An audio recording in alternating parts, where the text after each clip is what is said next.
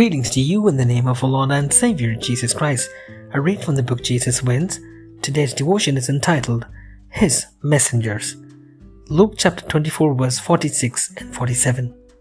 Thus it is written, that repentance for forgiveness of sins would be proclaimed in the name to all the nations, beginning from Jerusalem. Living in a desert area, I have several types of cacti in my backyard. These are very dear to me because they belong to my mother. The flowers they produce are so gorgeous and colorful that year after year they take me by surprise. Some cacti produce very large, showy flowers. Others bloom with many tiny ones. All of them are lovely and breathtaking. It is hard to grasp how these rough-looking, leafless plants with spiny stems are capable of producing such flamboyant beauty. These cacti give me hope that God can use my life for His glory.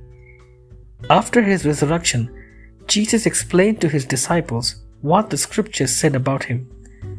Jesus said, "Thus it is written, that the Christ would suffer and rise again from the dead the third day, and that repentance for forgiveness of sins would be proclaimed in His name to all the nations.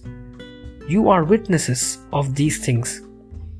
Jesus clearly told the disciples the core proclamation of the Christian church, forgiveness of sins in His name.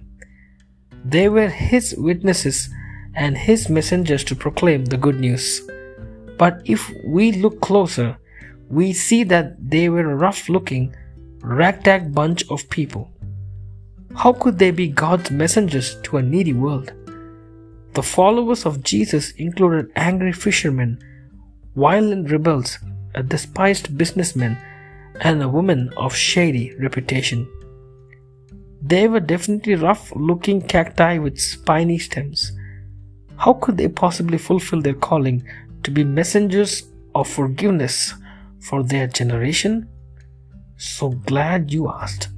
The grace of Jesus took over their lives, and they were promised power from on high through the Holy Spirit. And that's how we find them in Acts 2, when they were baptized with the Holy Spirit, and the desert bloomed and filled the earth with colorful flowers.